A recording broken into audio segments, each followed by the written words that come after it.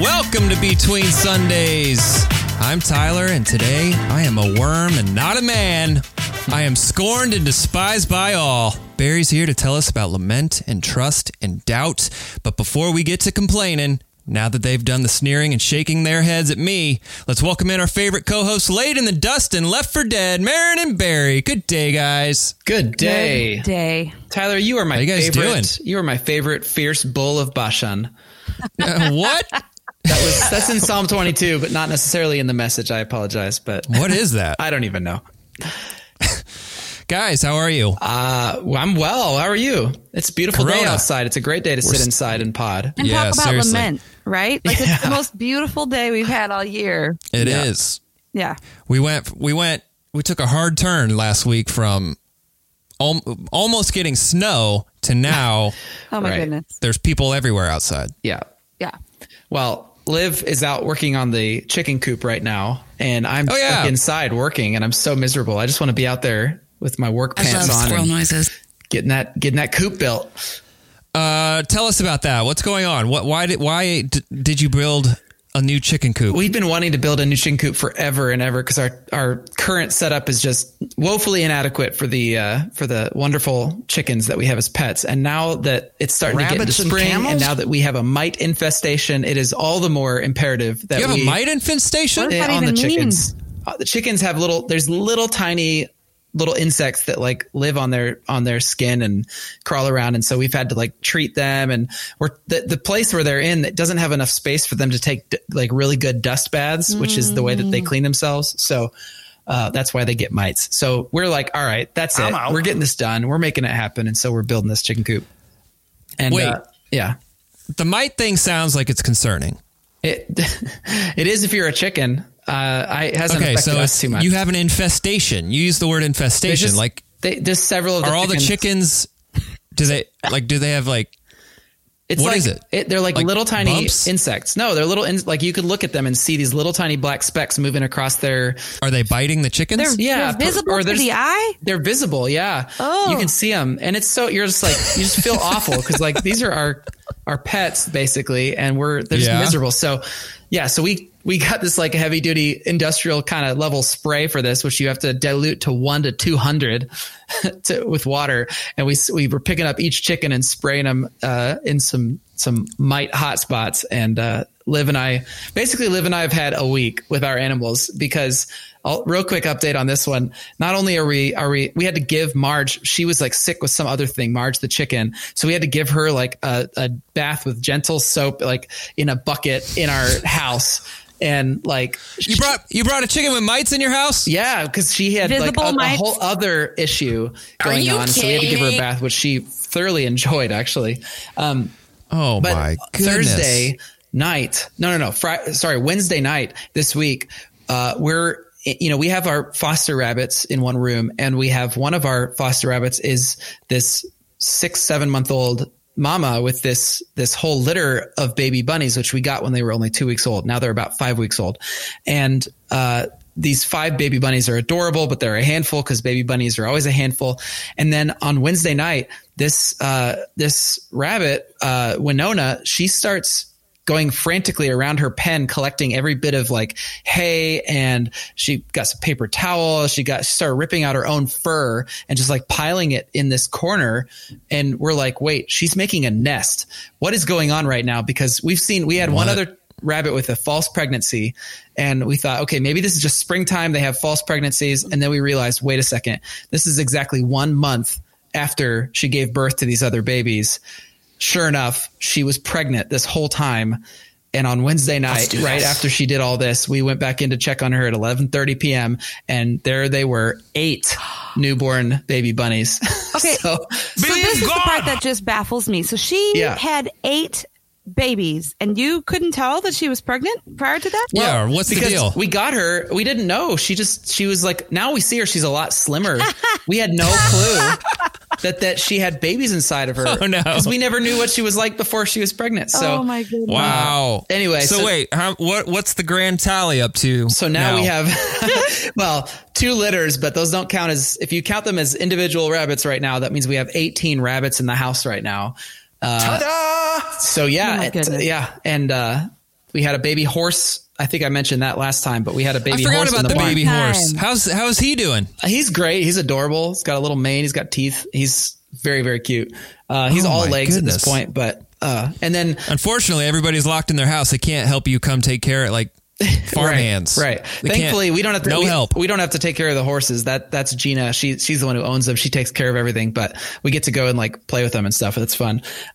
So yeah, basically the thing that's a little stressful with these little newborns, we have to now distinguish between the babies and the newborns of the bunnies. But the newborns, one of them is an actual runt of a litter, like somehow missed a feeding or 2. And then we found him outside of the nest of the other bunnies under some little fold of a blanket. It was so freaky, and he was cold and teensy. And now he's like half the size of the bunnies, and we've had to help him nurse. So like, imagine Olivia and I like helping a tiny little rabbit nurse, like right after By the way, bathing a these chicken. rabbits are hairless. They're starting to get a little bit of fuzz. It's very cute. So this is our life now, and I'm really glad that I was we're a little isolated. disturbed. Yeah. I was a little disturbed at the lack of hair. The naked mice, or they do look like mice. They look like the naked rabbits with their eyes closed still. Well, congratulations, Barry and Liv. Wow. You went from like 30 animals down to a couple, back up to about 35. It's a lot. It's springtime. It is springtime. And they're all apparently having trouble. Infected with mites. Mites, runts of the litter, not eating. And I never told you guys my nickname was Runt when I was growing up. Really? I had a grandpa. Really small? I had a grandpa who was a farmer, and he was just this rough and tumble farmer guy, and he'd say, "Come here, Runt." And that was my name. I'm Runt. feeling aggressive. So you say That's that, funny. and it brings back like warm memories of being the runt of the litter. Yeah. Sorry about that. Anyway, that's my update. All right. What's up with you guys? Well, congratulations. Marin, Thanks. what's up with you? Just plugging away, trying to survive. You're in a new room. I am. You like it? You like my You're in your sunroom? plant room. Got plants behind you? Yeah, those are my plants and my grandparents' lava lamp, which I love and adore. Yeah. Yeah. So you guys shamed me into a more basic microphone and a smaller room. Yeah, you were mic shamed. Yeah, but it worked. You say it sounds better. I will take your word for it. Yeah, you sound great. This is my happy place. Like, this is where I would more often than not choose to work from home. I love this room. It's like flooded with light and grows plants very well. And it's also where you keep your lightsabers. Yes, it is. For Milo to come play with. It doubles as a toy room when we have little ones over. Yeah. Well, cool. I promised you guys, friends of the pod, we're trying to dial in the content that we're giving you. I know that for me, Barry, you said the same thing, so I want you to vouch for this. But for me, I am not commuting as much anymore. I'm not going anywhere. Right. Which means, unless I'm mowing the grass or something, I'm not listening to podcasts like I used to. Like, podcasts are like a staple in my car. So unlimited amounts of time were dedicated to listening to podcasts. And I had like a 30-minute drive both ways. And so podcasts I listened to were like hour and a half, 2 hours long. And it didn't really matter because I would just come in and out. But between Sundays is very timely. Like, it has to happen between Sundays. Otherwise, what's the point? Right. And so nobody wants a backlog. Yeah. And so now that nobody's going anywhere, I was like, let's make it easy. Let's make it quick. Let's make it something that somebody can get up, have their coffee or whatever, and listen to it and be done for the week. But hopefully still interesting, compelling, and what you've always known. So we're going to try to make this happen in a like 20-minute spot. We're already like 12 minutes into it. So we'll see how great that goes. But yeah, so I want to jump right into the sermon. And we started week 1 of a new sermon series called What Now, where we're dealing very practically with emotional temperature of people going through our current reality, like COVID-19. And I forget the subtitle of the series. It's like Faith When Nothing's Normal Anymore. Yeah. And I mean, that's the perfect description for what we're dealing with. And so week 1, Barry, you gave the sermon about a lament. And for anybody who may have missed it, obviously we're not living in normal days right now. And so lament is kind of an abnormal thing for most people to think about. I mean, I made a note that this is the second time I've even talked about lament at Grace, like since I've been employed here. And the first time was last summer when we went through the Psalms, right? So like, this is not a normal occasion. We don't really talk about lament that often. And so anybody who may have missed it, can you kind of give us a recap or big idea of what you wanted people to take away? Sure. Yeah.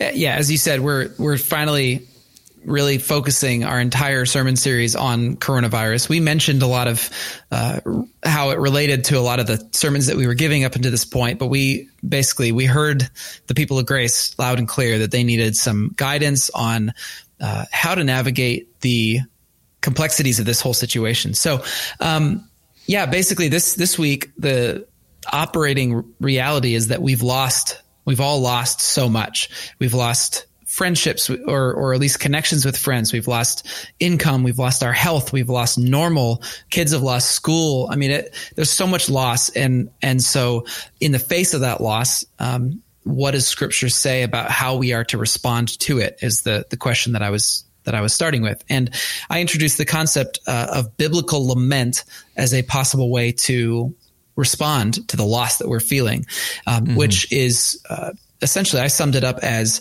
brutal honesty with God, but also unshakable trust. Is that what I said? Unshakable trust?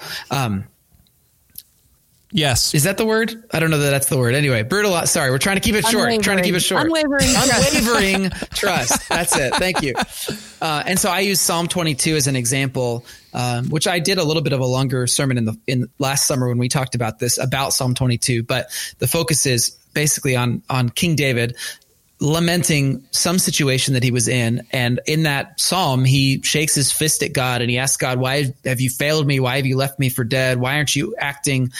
But he also mixes that with this trust, this unwavering trust that God's going to come through for me. And I know you're the kind of God who saves. And I know you saved my ancestors. I know you're going to save me. And so he has this trust, even though there's no point in the psalm where David says, and now you've come through for me. It's still, God, where are you? And my God, why have you forsaken me? Why have you abandoned me? But at the end, ultimately, he's saying, I will praise you. I will trust you. So I just hope you come through for me. And I explained that as the biblical lament paradox, which is basically how can you shake your fist at God and trust God at the same time? The answer I gave to that was there's two reasons that that's possible. Number one is that doubt is not the absence of faith. Trust is not the absence of doubt is the first one. We can talk more about that in a minute if you want. But the second reason is that God actually laments with us in the face of the brokenness of our world. God is a God who laments the brokenness. We see him grieving the way that his own children have abandoned him. We see Jesus on the cross crying out, my God, why have you abandoned me? I mean, he quotes Psalm 22. And so God is a God who laments with us. And because of that, we can trust him that when we lament, we don't lament alone. So for those two reasons, it is possible to trust him even as we're crying out to him in our frustration or even anger at the way that things are. And so I encourage people to do that. And I gave some space for us to do that at the end, hoping that people would spend some time this week actually lamenting rather than just doing the standard American thing of problem solving and fixing it or hiding our emotions or self-medicating and moving on. Why do you think lament is such a is it because it's why is it perceived so negatively, I guess? It's not perceived when Maren first came to work here, I started talking about lament and how it's important, and she gave me a hard time and thought that, oh, you just love lament. But why it was your favorite word for about 2 weeks. Why is it so negative? Why is the perception of it so negative if it is also kind of essential as part of our relationship with God? Well, I think some people, not everybody, but some people are uncomfortable with it because it feels sacrilegious almost to accuse God of anything. He's creator of heaven and earth. How could you possibly ever point your finger at him and ask him why he's not acting? If he's not acting, he has the prerogative not to act. Like he's within his rights to do whatever he wants. So don't question him. And, so I think that's part of the culture, especially kind of in the evangelical church, the idea that if God is sovereign, then we better not question his sovereignty. We better not question him. I think that's part of it. I don't know if that's the whole picture, but that's why it's uncomfortable for some. I think we overwhelmingly sing songs about and talk about how he is good. And it takes so much spiritual, mental, emotional effort to sit in any of the doubt. I'm a doubter, but for most of my life, I was not given the space and the freedom to be a doubter.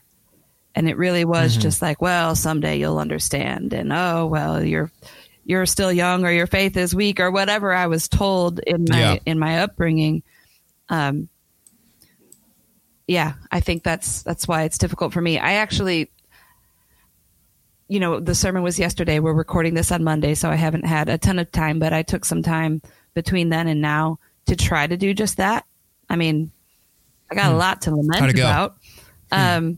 It was really hard. It is hard. I wouldn't even say that I'm done, but just the time I spent walking around my yard, like trying to be brutally honest, I kept finding myself almost like involuntarily or habitually turning it back into thanks and praise. It was so weird. I would say things like, interesting. I would say things like, I am lamenting that I can't be near my family right now. Like my sister was supposed to come to my house for Easter with her 3 little girls. And there was supposed to be this adorable Easter egg hunt in my yard with girls in little dresses. And I lament that didn't happen. But then immediately I said, well, but I did have my friend's little boy for Easter, and it was really cute having him. So I thank you for that. Everything that I said that was lamentful and brutally honest about what I have lost, no matter what it was, even if it was about my mom or whatever, like I didn't even do it on purpose. It would just kind of flip into, well, but if you look at this side of it, there's something to praise you about. So I don't know. I think I wrote in my journal, why is lament so hard for me? I feel like it is work to actually like wrestles with God, right? Israel, wrestle with this concept and these things. Although I don't know that it's totally out of character for lament, because if you look at Psalm 22, like it's totally interspersed. It's negative, but also, God, this is what you've done. And I'm so angry, but also here's how you've come through for my ancestors. It just goes back and forth. And I wonder, I talked about lament as kind of being pressing into the relationship that we have with God in our confusion, in our anger. So it's like, we don't draw away from him. We press into him. And if you have a deep relationship with him, I can't imagine how you would be able to press into that relationship without seeing the things that he's done for you in the past, or feeling, re-experiencing the gratitude you have. So maybe that's just a natural thing for those who are actually pursuing God in their lament rather than just walking away. Yeah. Well, I've kind of seen it like, I'm so glad that if you've been going to Grace for a couple months, even, you maybe remember the Return to Eden series.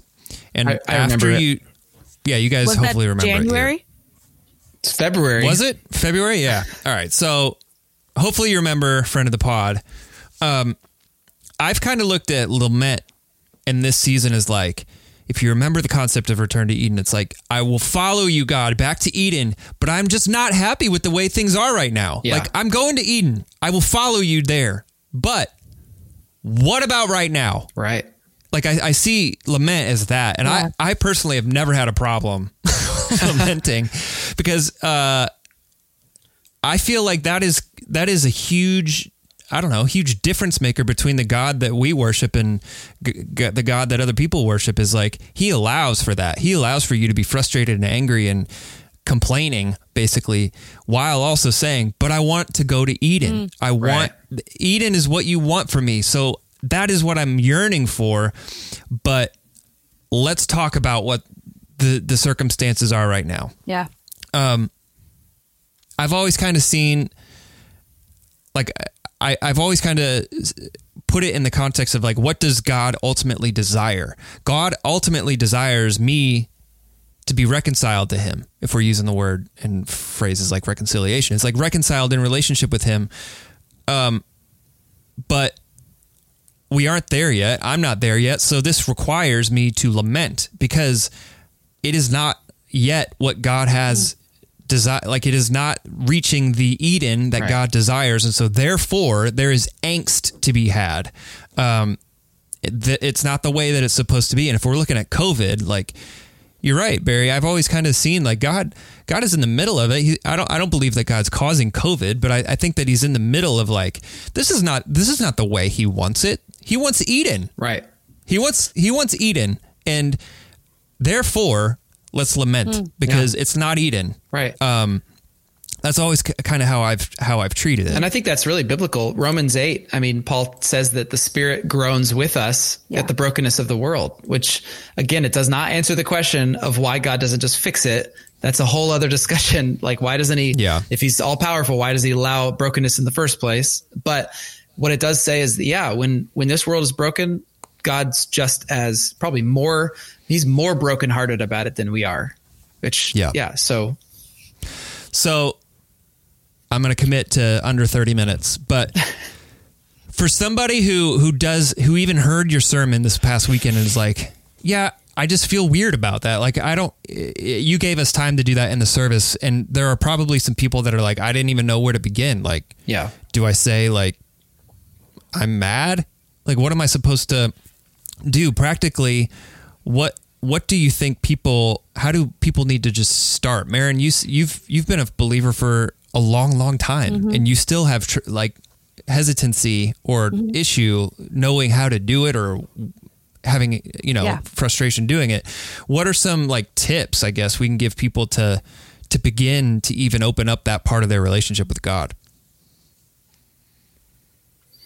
Well, I could say this. I mean, at the end, the way that I gave people space to basically process, I think if you worked backwards, I did 3 things. And if you work backwards, it's the traditional way that people would tend to approach this. The third thing I said was, now trust God and, basically tell him you're trusting him. And that's usually all we get when it's a hard time. It's like, well, just trust God, trust God. Sometimes we get to number 2, which was, tell God how you feel right now, and then trust him. But rarely do we also take time with number 1, which was acknowledge to God what you've lost. Like, actually take time to think about what you've lost. What have you, what is this doing to you? How are you affected by all of this? And then tell God how you feel about those things. Actually wrestle with your emotions, and then work through trusting him. Like, I think all 3 of those things are important steps to take if we want to try it, because each one of us probably struggles with different ones of those. Yeah, I was struck by the differentiation you made between telling God what I've lost and telling him how I feel about what I've lost. I don't know, but for some reason it's easy for me to itemize the things that are wrong or the things that I'm sad the things that I'm just upset by. But then to talk about the emotion attached to those things, it's like a whole another story. And again, I think maybe it's my busyness, maybe it's our American culture of perpetual busyness, but to sit with those feelings takes time that I don't feel like I have in my day-to-day rhythm of life. And so I think that is why carving out space for lament and making it like an event, making it an appointment, like a thing I have to do, because otherwise it's just going to be on to like cooking dinner and, doing chores. Well, I agree. I think there's like hair all over my microphone. I cannot answer that. Okay. So I said something similar in my notes, is that like lamenting, like you're talking about, Barry, I think it requires us to slow down. It requires us to listen, because it requires us to listen to both God and other people, because there's probably a large percentage of people that go to Grace that have yet to be truly like hands-on affected by COVID, Like Right. we've seen that in the survey results that we send out every week. Like most people are saying, I'm pretty good. Like I haven't really been that affected. There's definitely a percentage of our community that has, but there are people that are like, I don't know how to lament because it's not really like interrupting much of what I've been doing. But lamenting requires you to slow down and listen to other people. And like if your job is still secure or you've been lightly affected, then my tip is to mourn with those who mourn. Yes. Like because being present and listening to the misery of others' pain Yes.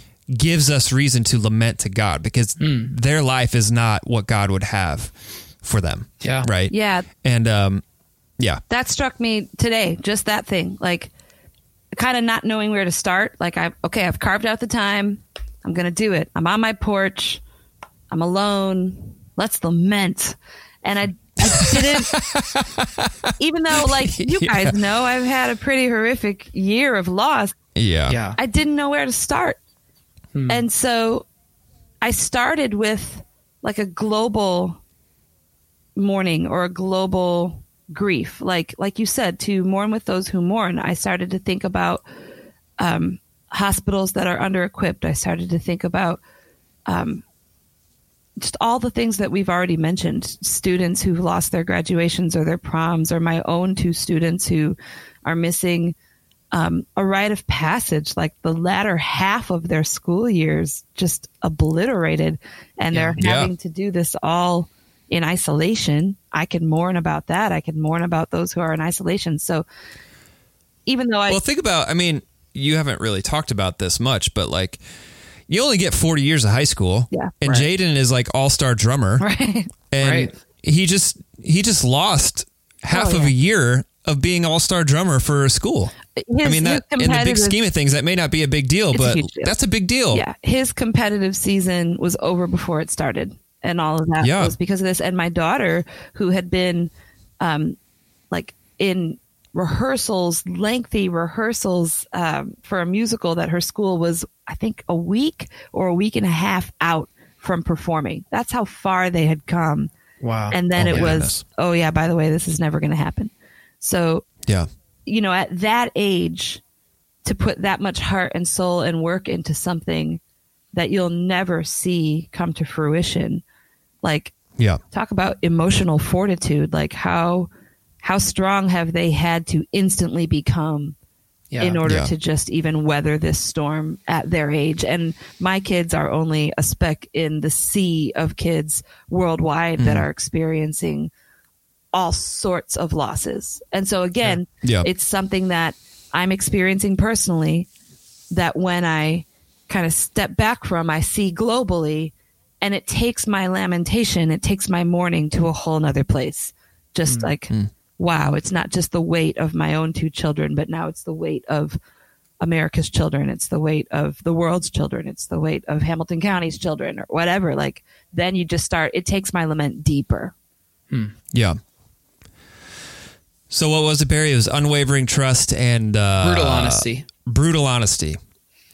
So, friend of the pod, if you're wondering, hopefully you can take some time this week to slow down and practice that, because I do think it's essential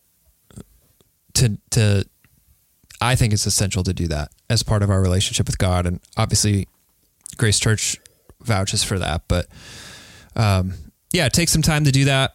I'm glad that we have a community that is responding to this. One of the ways we're responding to this is we're forming online discussion groups this week to talk about this topic as well as upcoming sermon topics. So if you haven't done that, go to our website. You can sign up to join an online group and talk about lament, talk about the issues you have with it, or talk about how it's impacted you or enhanced your life or your relationship with God. So do that. It's on our website. You can sign up. There's content already created for that. So please do that. But Barry, what's coming up next? What are we doing this next weekend? This next weekend, Amy is coming to talk. She's going to flesh out more about this idea of trust and what do we do when we don't know what lies ahead, when our future seems very uncertain. And so she'll take that concept of trust and kind of take us to the next level of what that actually looks like in our lives. Cool. So she'll be here next week. Yep. All right. Make room. Hopefully she'll be able to connect her computer. We'll see. All right. Thanks, guys. This is a shortest pod ever. We'll see how it goes. Yeah. You're welcome. Yep. Are you thanking us or are you thanking I'm thanking you guys. I'm thanking you guys our for listeners. I'm sorry. No, I'm thanking you guys for doing the lightning round of pod. Yeah. Just like the most important stuff. Just the nuggets of pure. Yeah, we got to the get the nuggets and essentials about out. 10 minutes of me talking about all the animal issues we've got going on. Yeah. Important. Hey, that's important too. Speaking of lament. All right, Marion, will you please send us out? Sure, guys. Do justly, love mercy, and walk humbly with your God. And we'll see you on the other side of Sunday.